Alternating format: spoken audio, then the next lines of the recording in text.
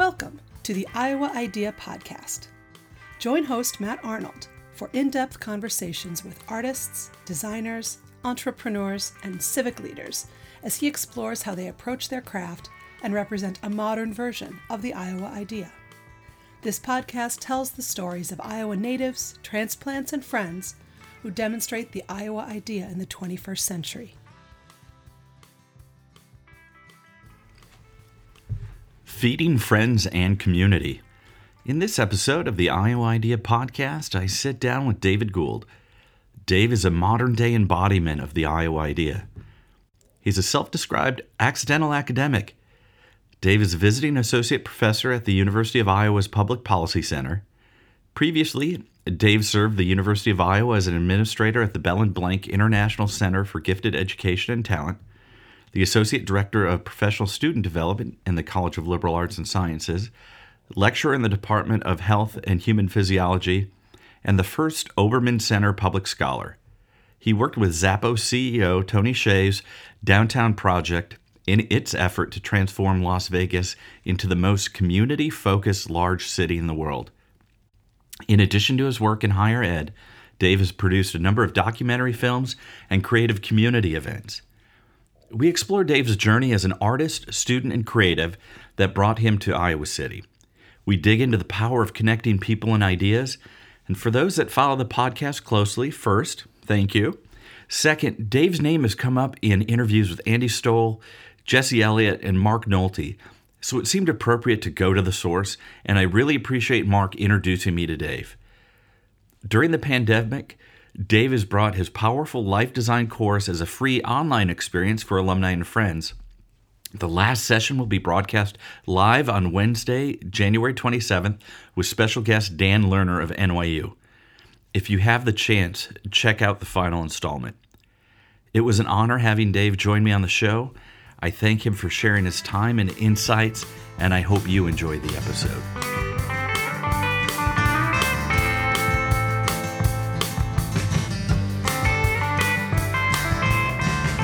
Dave, it is an absolute pleasure to have you here on the Iowa Idea Podcast. If you don't mind, for our guests, could you tell us a little bit about yourself? I'm happy to be here, Matt, and I'd be honored to. Let's see, I am right now a visiting associate professor at the University of Iowa.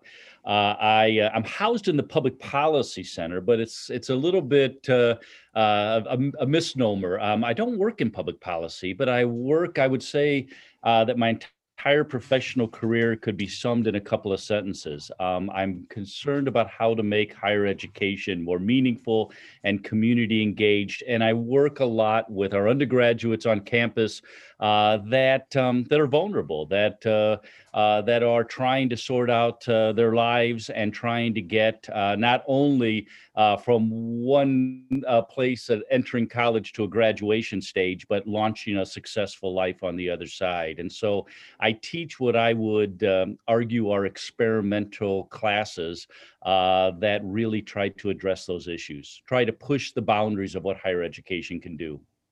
Thanks. Yeah, so much to dig in there. I do. Based on that, is when did you have the inspiration for the life design course to actually sit down and try to even frame out what are the things that you want to include and how do you want students to experience this life design course?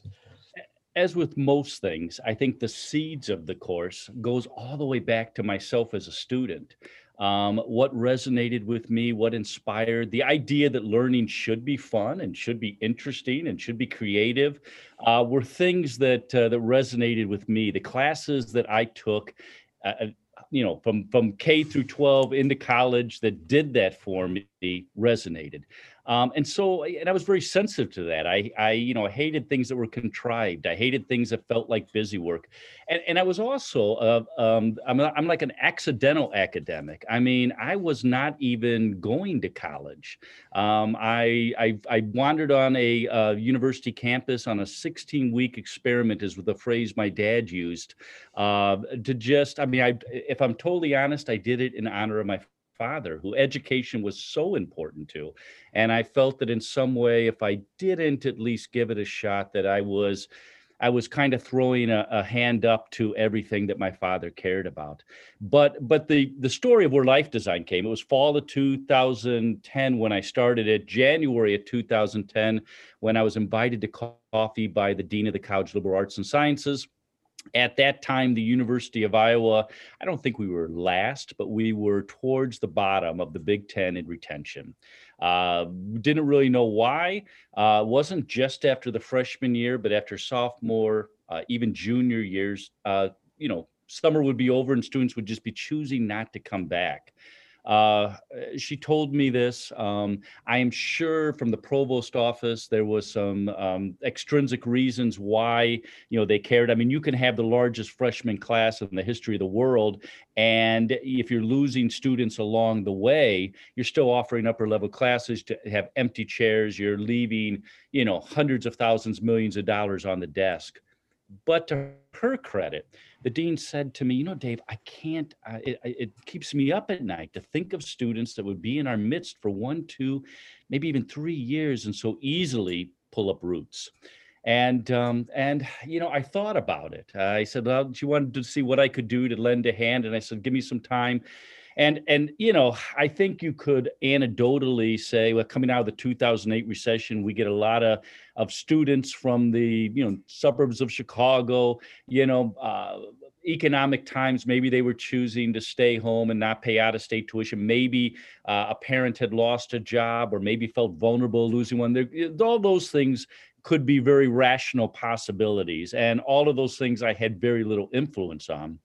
But the students that were passing through my door, the ones that I was sitting talking to, I would say fell into a couple of different boxes. They were students that they understood that a college degree was going to give them a better outcome than not having one. But they really, they didn't know the real kind of like, why am I here? And then there was a second group that did have something that they cared about. It could be art, it could be history, it could be literature. And the voices in their head or the voices around them were telling them that was an impractical major, that it was time to pick something serious that you're going to be able to make a life on. And both of those groups, one by default and one probably by those voices, were being thrown into, I guess, what the world was seeing as practical majors that had a direct job outcome, right? Mm-hmm. And I saw that, and even if you could do the work, even if so I'm pre-med and I can handle it and I'm fine, if my heart's not there or I'm not sure my heart is there, it's at best an unsatisfying position. The statistic is that only 20% of young adults that come onto a college campus, not just at Iowa but anywhere, know what they're passionate about. They all want it, right? They all want to find something they can dig into and they wake up to every morning excited about doing. But only 20% when they arrive have an answer to that, which to me means 80% it's a discovery. And so life design really became around a couple of notions. It became around looking at the university at its best as a laboratory to discover who you are and what you want to do, or at least point you in the right direction. And the idea that learning should be engaging, should be inspiring, and dare I say, maybe even fun.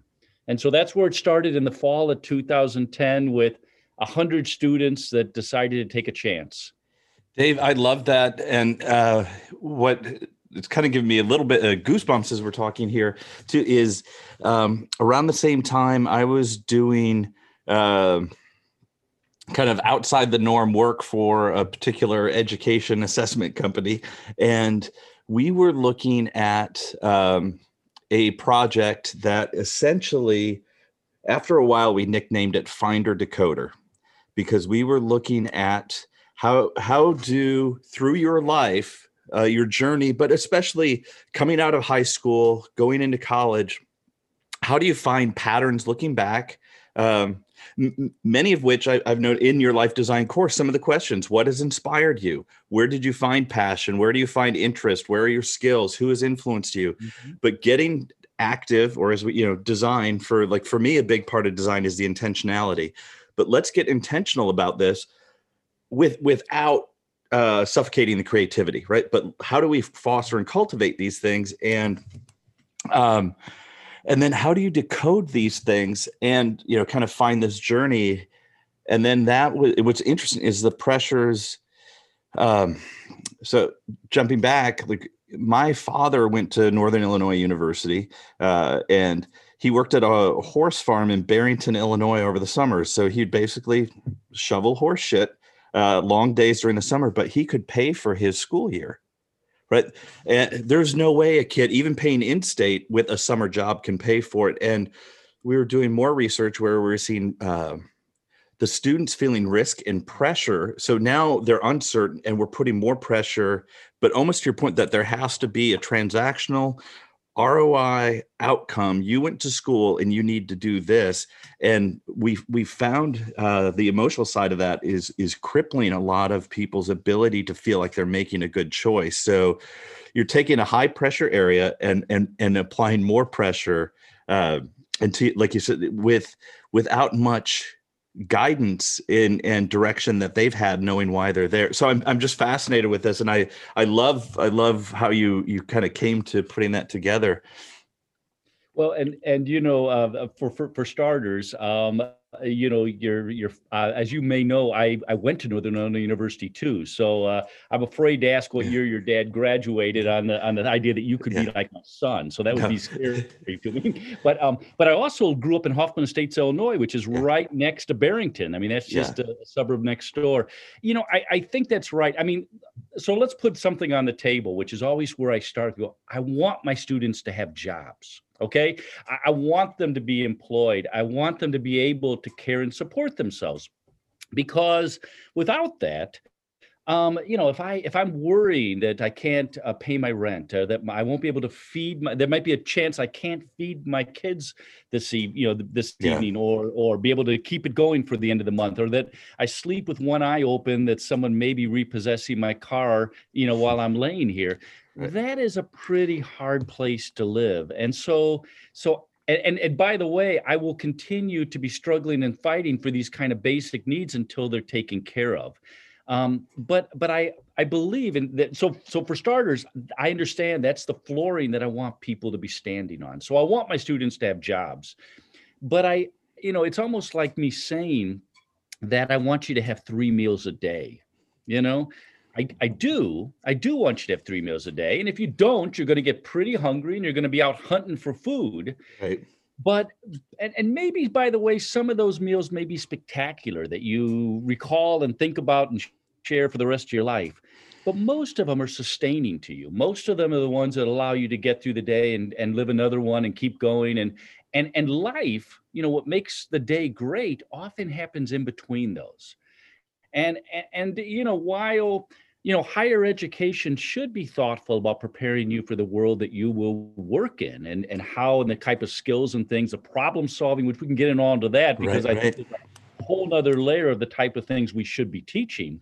But while it should be, important in doing that, I also think higher education helps to make our life deeper and richer. It introduces us to culture and art in ways that maybe we didn't get in our hometown.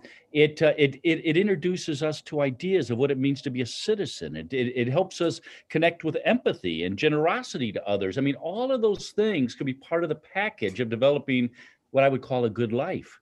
And when we get so focused and everything is measured by those 3 meals, or everything's measured by the paycheck, and nothing else matters, then I think we're doing a disservice. And that is not higher education to me at its best. So to me, who am I and what do I want to be and where do I want to live and what do I want to do? Those kind of skills and those kind of questions that are very disruptive in your 20s. I will also argue that when you learn the skills of kind of thinking those through and analyzing them, the questions never go away. And you're looking at your compass and saying, is my life still going in a direction that I'm pleased with? Am I still doing the kind of things I want? And like I said, they never go away, and you just keep returning to that. And so it's a place to kind of at least get us in the right lane, going the right direction when you leave here. Thanks. And I want to ask you just a little bit what it's like on your side of it, because uh, we're 3 weeks out of the 4 weeks in of the alumni life design, which is just from my perspective, it's been phenomenal. And I'm curious. I'm jealous of the folks that you must have in your contact list, because we know there was a scheduling change, and you had Peter and Dame and Orfira come in, and it was phenomenal. But going through these with Kathy Eldon, with Andy Stoll, how is it feeling from your perspective on the alumni side of the course? Well, I'll tell you a little bit just for your listeners. Yeah, thank you. The story behind it is that, and it goes back to what I just talked about how those questions really never go away. When the pandemic hit, probably a few weeks, a month after all of a sudden we kind of got over the initial shock about what exactly is going on here, I started receiving emails, text messages, Facebook messages. I mean, all kinds of ways it was coming in. And I was kind of logging them and counting them and seeing what the heck's going on here. And I stopped at about 100, 150, 160. I just was like, okay, there's a lot of them. And they were all from former students. They were all probably from new grads to, I think, let's say late 30s, somewhere in that kind of cohort. And they centered around either, varying degrees of crisis. Some of the students literally were like, I've lost my job and I'm in Chicago and I'm still paying my student loan. And what, you got any ideas for me? I'm really in a tough spot. Maybe they resisted. I've been gone out of the house for 5 or 10 years. Do I really go back to my parents in my high school bedroom that they turned into an entertainment center? Some of them sadly didn't even have that to go back to. Right, so right. What do I do? And then there were the kind of, I'd say the other camp that recognized that the floor was shaking. I'm still employed for the moment, but boy, this is not feeling comfortable anymore. And I'll be honest, I really didn't know exactly, which is kind of how I sometimes operate.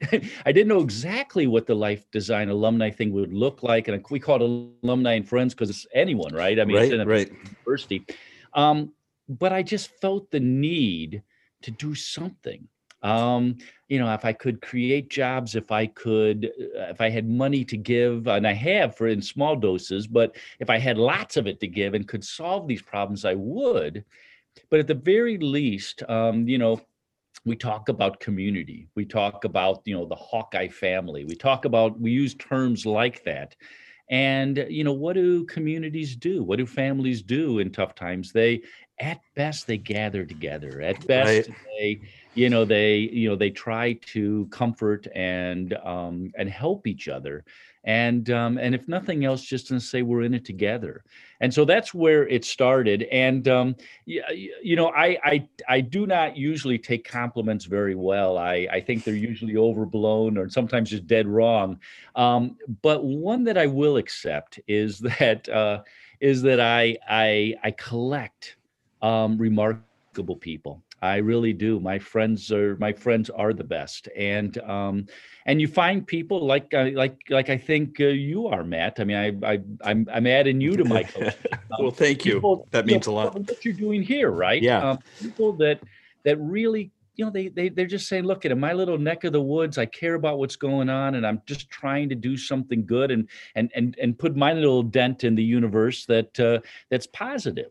And if we all did a little bit of that, then collectively would be a pretty big punch. And so largely these are my friends. I'll tell you one funny story though. So one of my friends is Amanda Gorman, who was just gave the inauguration poem. If you saw her, yes.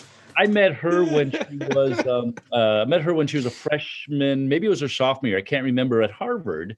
And she's actually worked with my green room class, my life design class, on initiatives on the environment. And of course, she was the youth poet laureate at the time. And we become friends over the 3 or 4 years. So when I was doing the life design class, I was trying to think, all right, who will I have come in? And I thought, gosh, Amanda would be great to come and do a little spoken word word thing at the beginning. So I emailed her.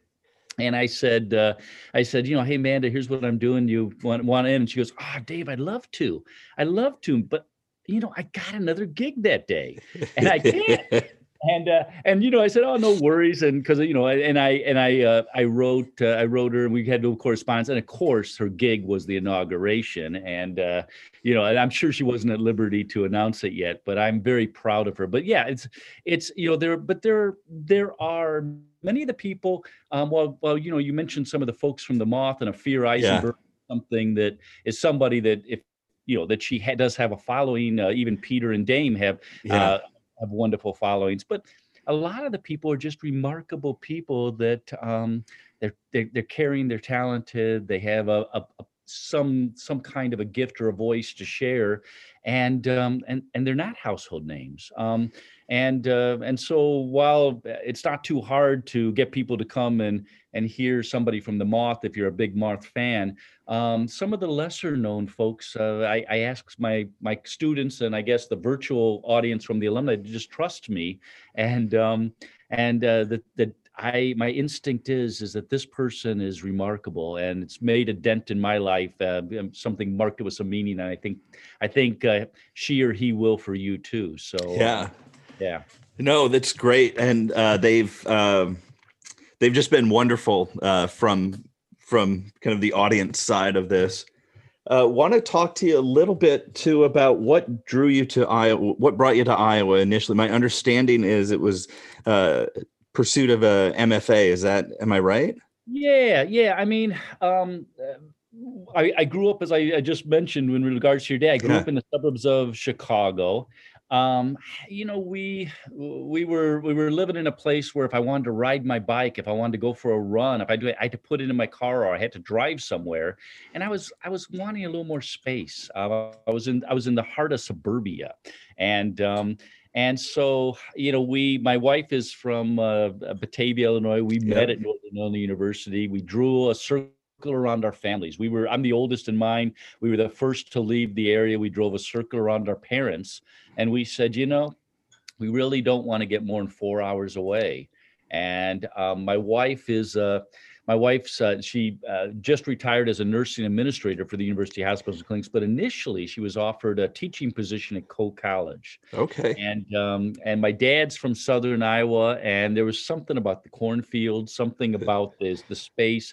Iowa City, I think, is a magical place, and so when she got the offer at Cole College, this then became the home for me to go to grad school. And we lived in an apartment for a year or two, and then we bought a very modest kind of home. I think the rent realtor said, this is a nice little starter family home, and I'll be talking to you in 5 years, and we've been there for over 30, but it's just been a very special place to raise our kids, and as you said, great.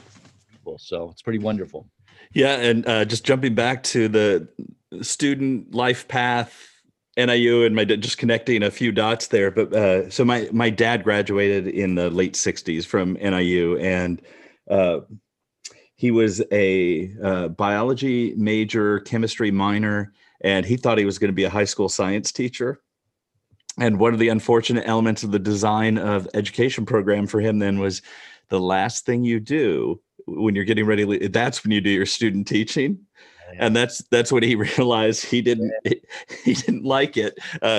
My dad was quite the great guy, but quite the introvert. And so I think the notion of teaching all day, so he became a firefighter.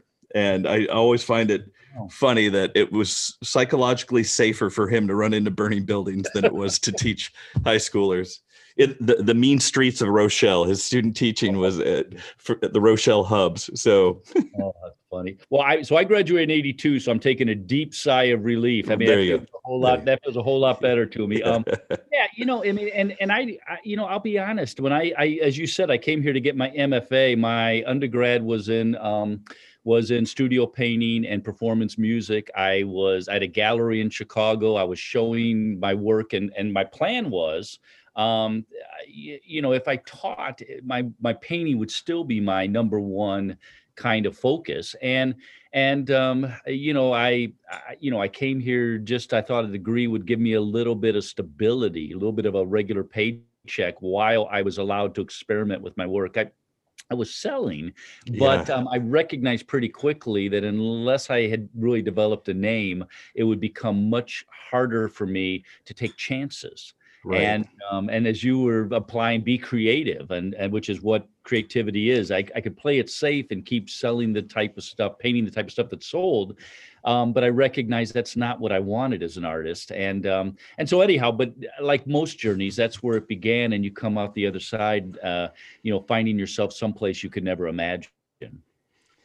Thanks. One of the things a couple things I wanted to go back to is just as you mentioned, you're kind of housed in public policy, and so early in my career, I was doing digital design, web strategy.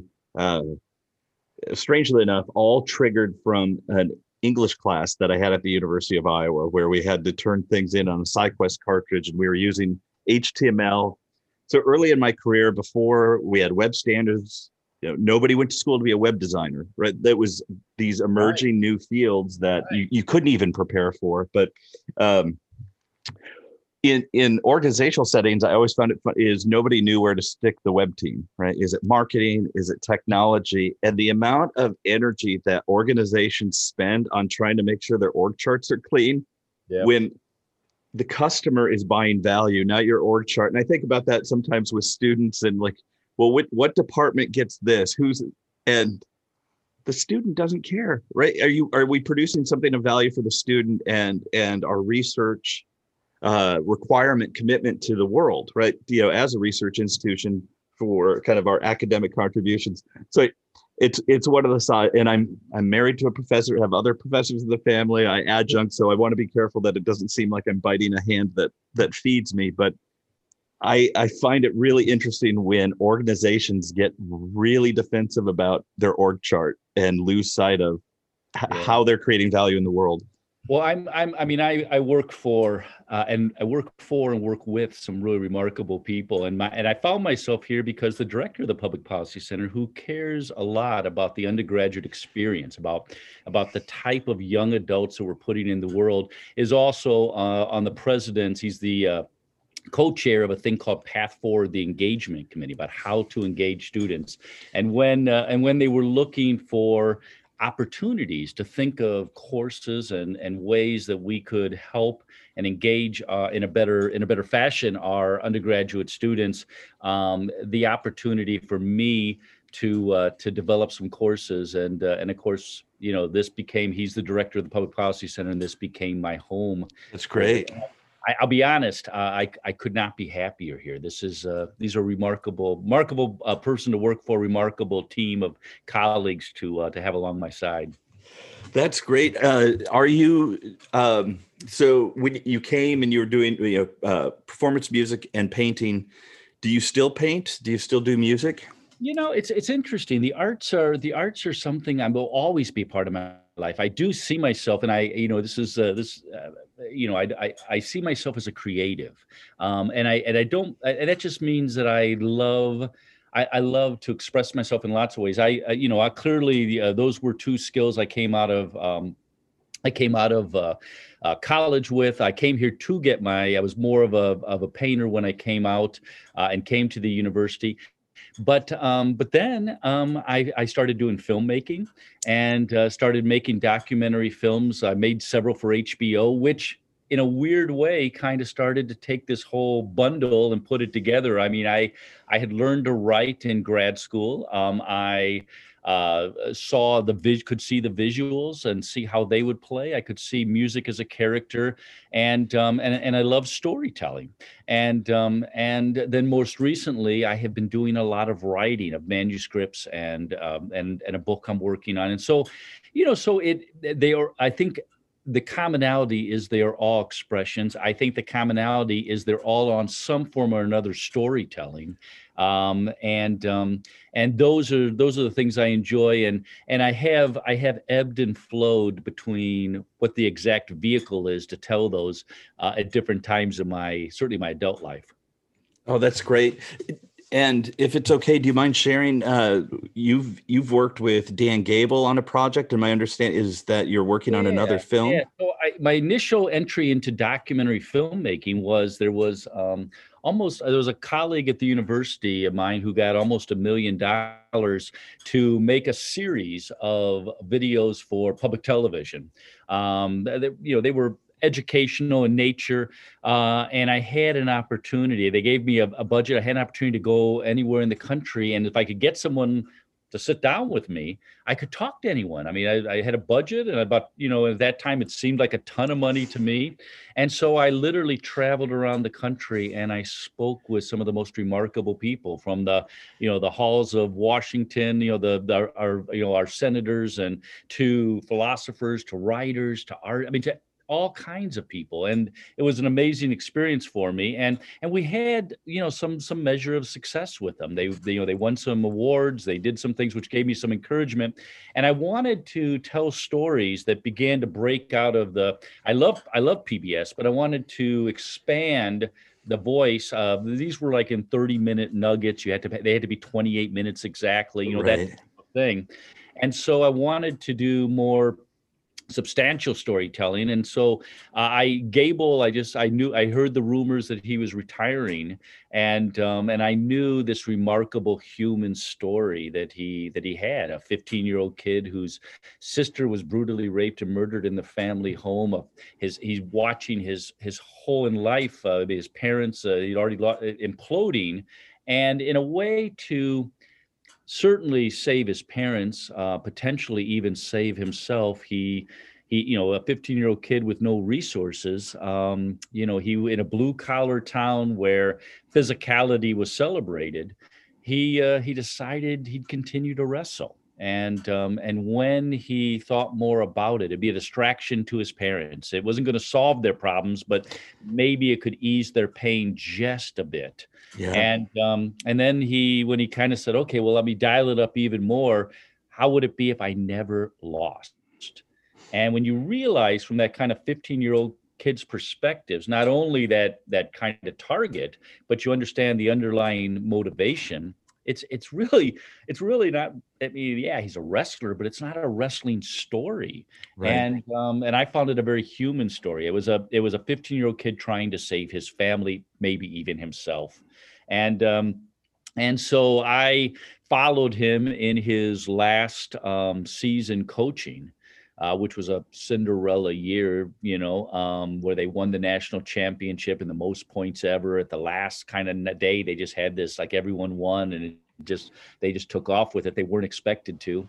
And I mirrored it against all this backstory, so you understood the kind of the stories behind the scene that set up what you were watching, and we wove that kind of those two threads together. And that was the first one. That was an HBO film, and then we did a film following that called The Checker King, which was something totally different. A 81-year-old man who was a lost soul in the world, spent 30 years in the bowels of a cement factory, never married. His family he had abusive father, and he'd been kicked out and all of this stuff. And he's kind of all on his own in the world. And he met the love of his life in the assisted living facility. They got married, and she quickly and sadly died. And that took him to a very dark place. And in her honor, he made this decision to play in the national checker tournament in Toledo, Ohio. He'd never driven a car on an expressway, never driven a car over 50 miles an hour.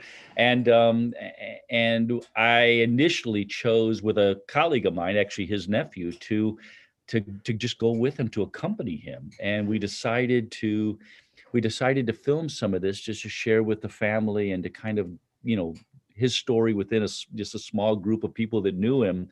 And we realized that there was something very special there. And it's really a story of aging. And the story of people kind of choosing to re-engage when the chips are all against them. And then the most recent film I did was a thing called Two Sides of the Moon, which was a human rights story about a woman who was a victim of an honor crime in Germany, and that was a crazy, crazy adventure of going to Germany and learning her story and thinking about it in a much larger kind of context about why one human would choose to oppress another. And that took me to Desmond Tutu, that took me to the Dalai Lama, that took me to Sharif Abadi, all of them Nobel Peace Prize winners, and each of them having their own little story of how our world's connected and how they added value to the project. So yeah, so those have always been, pieces of things that I've done, and it's been enjoyable. Thanks. And sometimes I try to dig in with craftspeople a little bit on their craft or process. So, and I apologize if this sounds so ham-fisted, but I'm always curious in documentaries. Are you going in with a point of view, or is it, after a while of exploring this person, that kind of a narrative arc or theme emerges? I'm just kind of not that you're forcing something in the beginning, but I'm just kind of curious on where you even put your kind of guardrails on where we're going, and how much is explorative and how much is kind of convergent. I'm sure every documentary, depending on the subject, and documentary filmmaker could answer that slightly different. But for me, I mean, there's an initial curiosity. There's an initial seed of, I suspected that there was something pretty remarkable about, Dan Gable and what his story might be able to tell us. There was a human kind of emotion that I got thinking of that 15-year-old boy. There was something about this 81-year-old man who was making this decision that I'm going to Toledo, Ohio. I mean, that's when Harold and our lives interconnected. I'm going there. Why are you going, Harold? I'm going because I'm doing it for my wife. She'd be so disappointed in how I've lived my life, right? And so I'm doing this for her. And those types of things is where it begins. If I'm honest with you, I never thought Harold would make it. Harold had struggled with depression. Harold had struggled with, all kinds of mental health issues as he was dealing with his aging, dealing with the pain and grief of losing his wife. He had tried to commit suicide on a couple of occasions because he was in such despair that I wasn't sure that by the time we got to the end of summer, if Harold would really be in a car going to Toledo. But here's the beauty: is if you got the front part where you begin, then where it ends is the fun and the adventure and the discovery, and I would argue it doesn't make a difference. It's still gonna, I know where the film is going to end, but I don't know how it's going to end. Dan Gable is going to end at the 1997 NCAA wrestling championships. And people would say to me, "Oh, Dave, you got so lucky because look at how he won." And then, it's kind of like a Disney film, right? The guy's on the stage and all the streamers are coming down and the guy's holding a trophy. But the truth is, I say to them, it would have been different, but just as interesting if he hadn't. Right. What would he do if he hadn't won? Would he have decided he's got to go back? Unfinished business? Would he? It would be different, and I would learn something irregardless. And my hope is, if I'm learning something through it, then so will the audience. So it always has a beginning, it always has a premise, it always has a hypothesis, and I know kind of where I think it's going to end, but I don't want to know how. We're going to go there and we're going to say, I'll give you an example. One morning I wake up and I go to my door, and I get this is back when they drop papers off on my door, and I look at the door and it says, Dan Gable is in the hospital. He's broken his hip. And so all of a sudden we are no longer filming wrestling practices in a wrestling room. I am at the university hospitals and clinics watching a 49-year-old man get a hip replacement and gradually try to get himself back to meet with his team to go to the championship, and it's and here he is, there's a scene where he is on crutches trying to learn how to walk, and he's with a room full of 80-year-old women. And he's saying, he looks at me at the camera and says, I'm training. And he was serious. Yeah. That's what, great. That's what I mean. So that is the fun part that keeps you nimble, and that's why you, at least for me, that's why I do them. Thanks. And I don't know, have you seen the documentary that Sam Jones made, Wilco, when Wilco was recording the album that they ended up selling twice to Warner Brothers? But I know of it. I don't think I've seen it though. No. yeah, so when they were they're getting ready to record Yankee Hotel Foxtrot, and it starts with one drummer getting kicked out of the band, and but the idea was just, I want to record you recording. I just want to like see the end.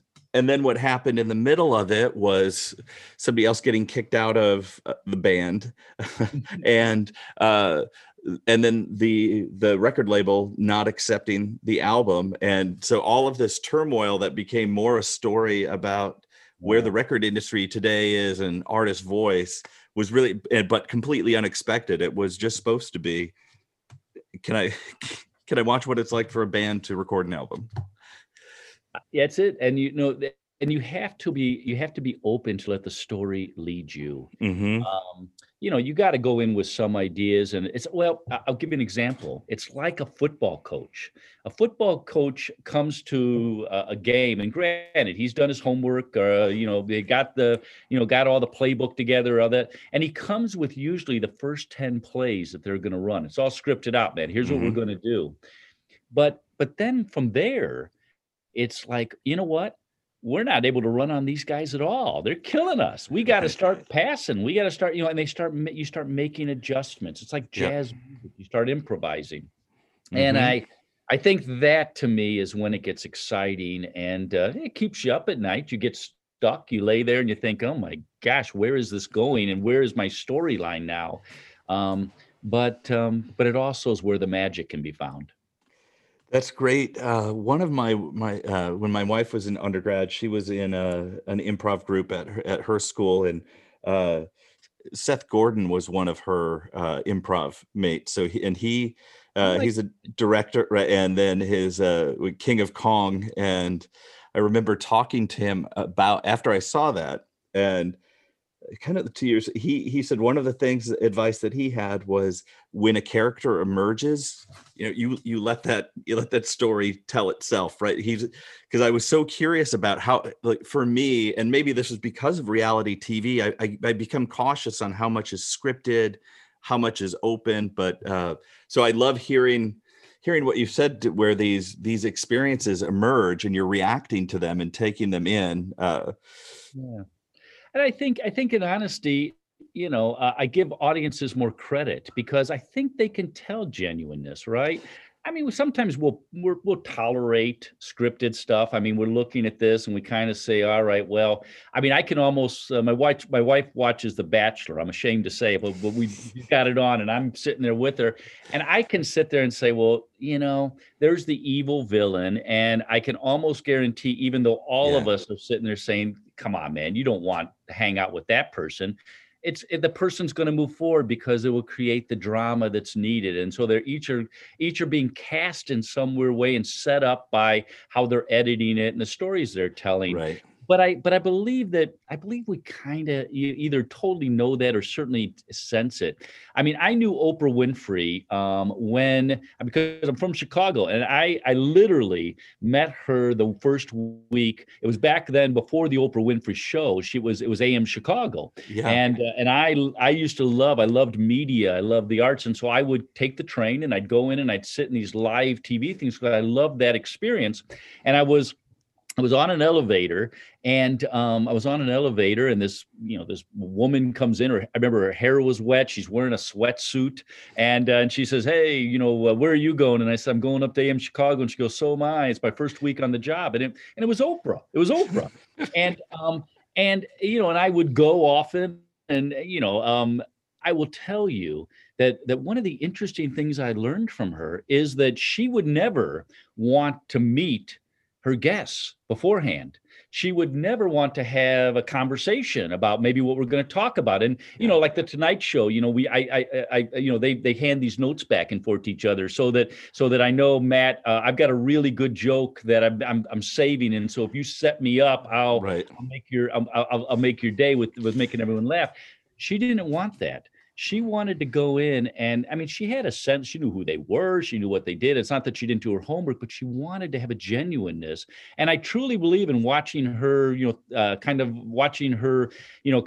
rise in popularity. I believe that was one of her secrets, that was one of the magical things, is that people could tell that she was being genuine. This was real curiosity. I don't get what you're saying, right? So I'm going to ask you, and I'm going to ask you just like that. Right. People could tell. Oh, that's great. Dave, one of the topics I always dig into with guests too is the notion of advice. And it can go any way, like any way you want to take it, right? Sometimes it's advice we wish we would have received. Sometimes it's the best advice we've ever received.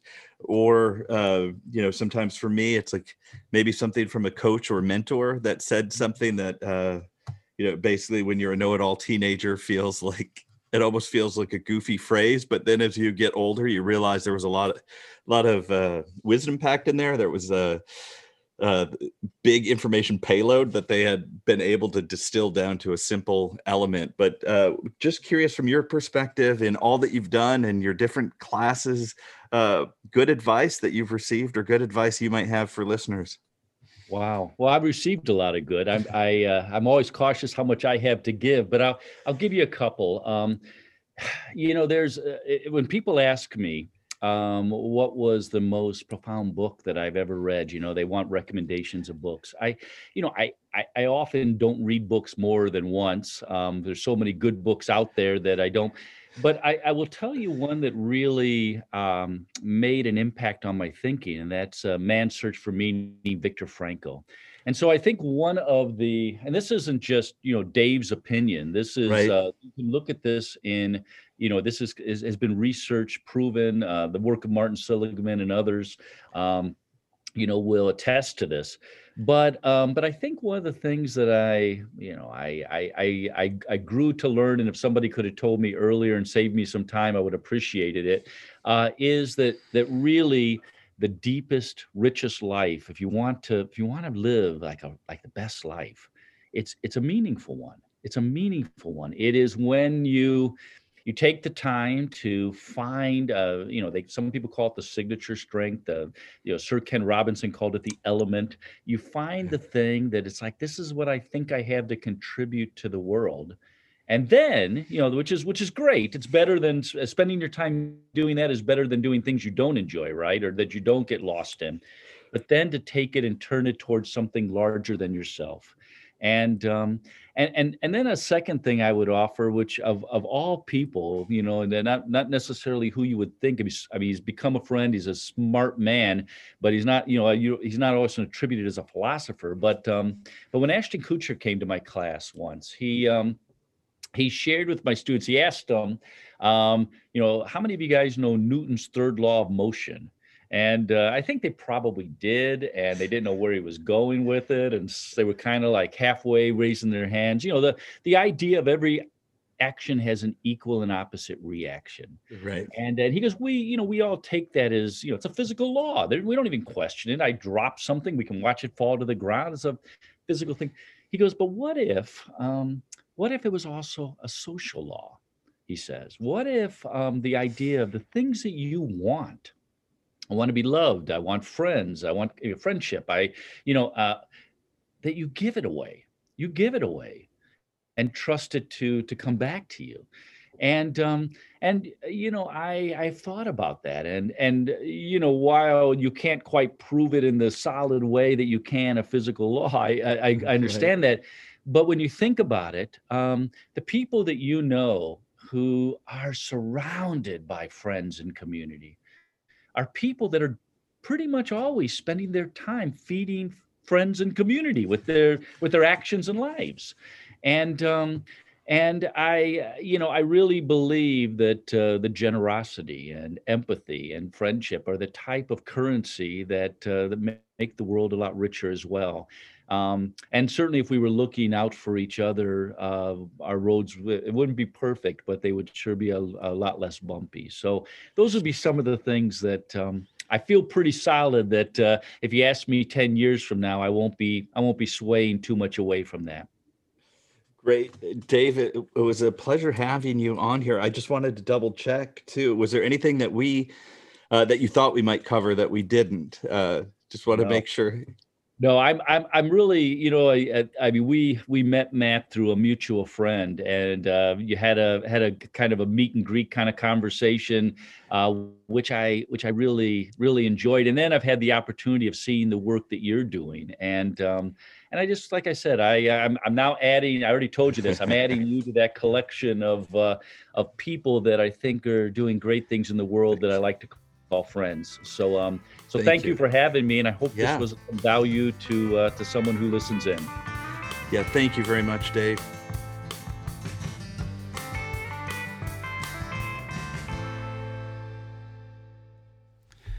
Hey there, it's Matt, from the podcast. Before you go, I'd appreciate your help. If you enjoy the podcast, please leave a positive rating and review on Apple Podcasts. Positive ratings and reviews will help the podcast grow. Another way to help the podcast is to share it with people in your network that may be interested in stories of craft, creativity, collaboration, and persistence. Thanks again for listening, and have a fantastic day.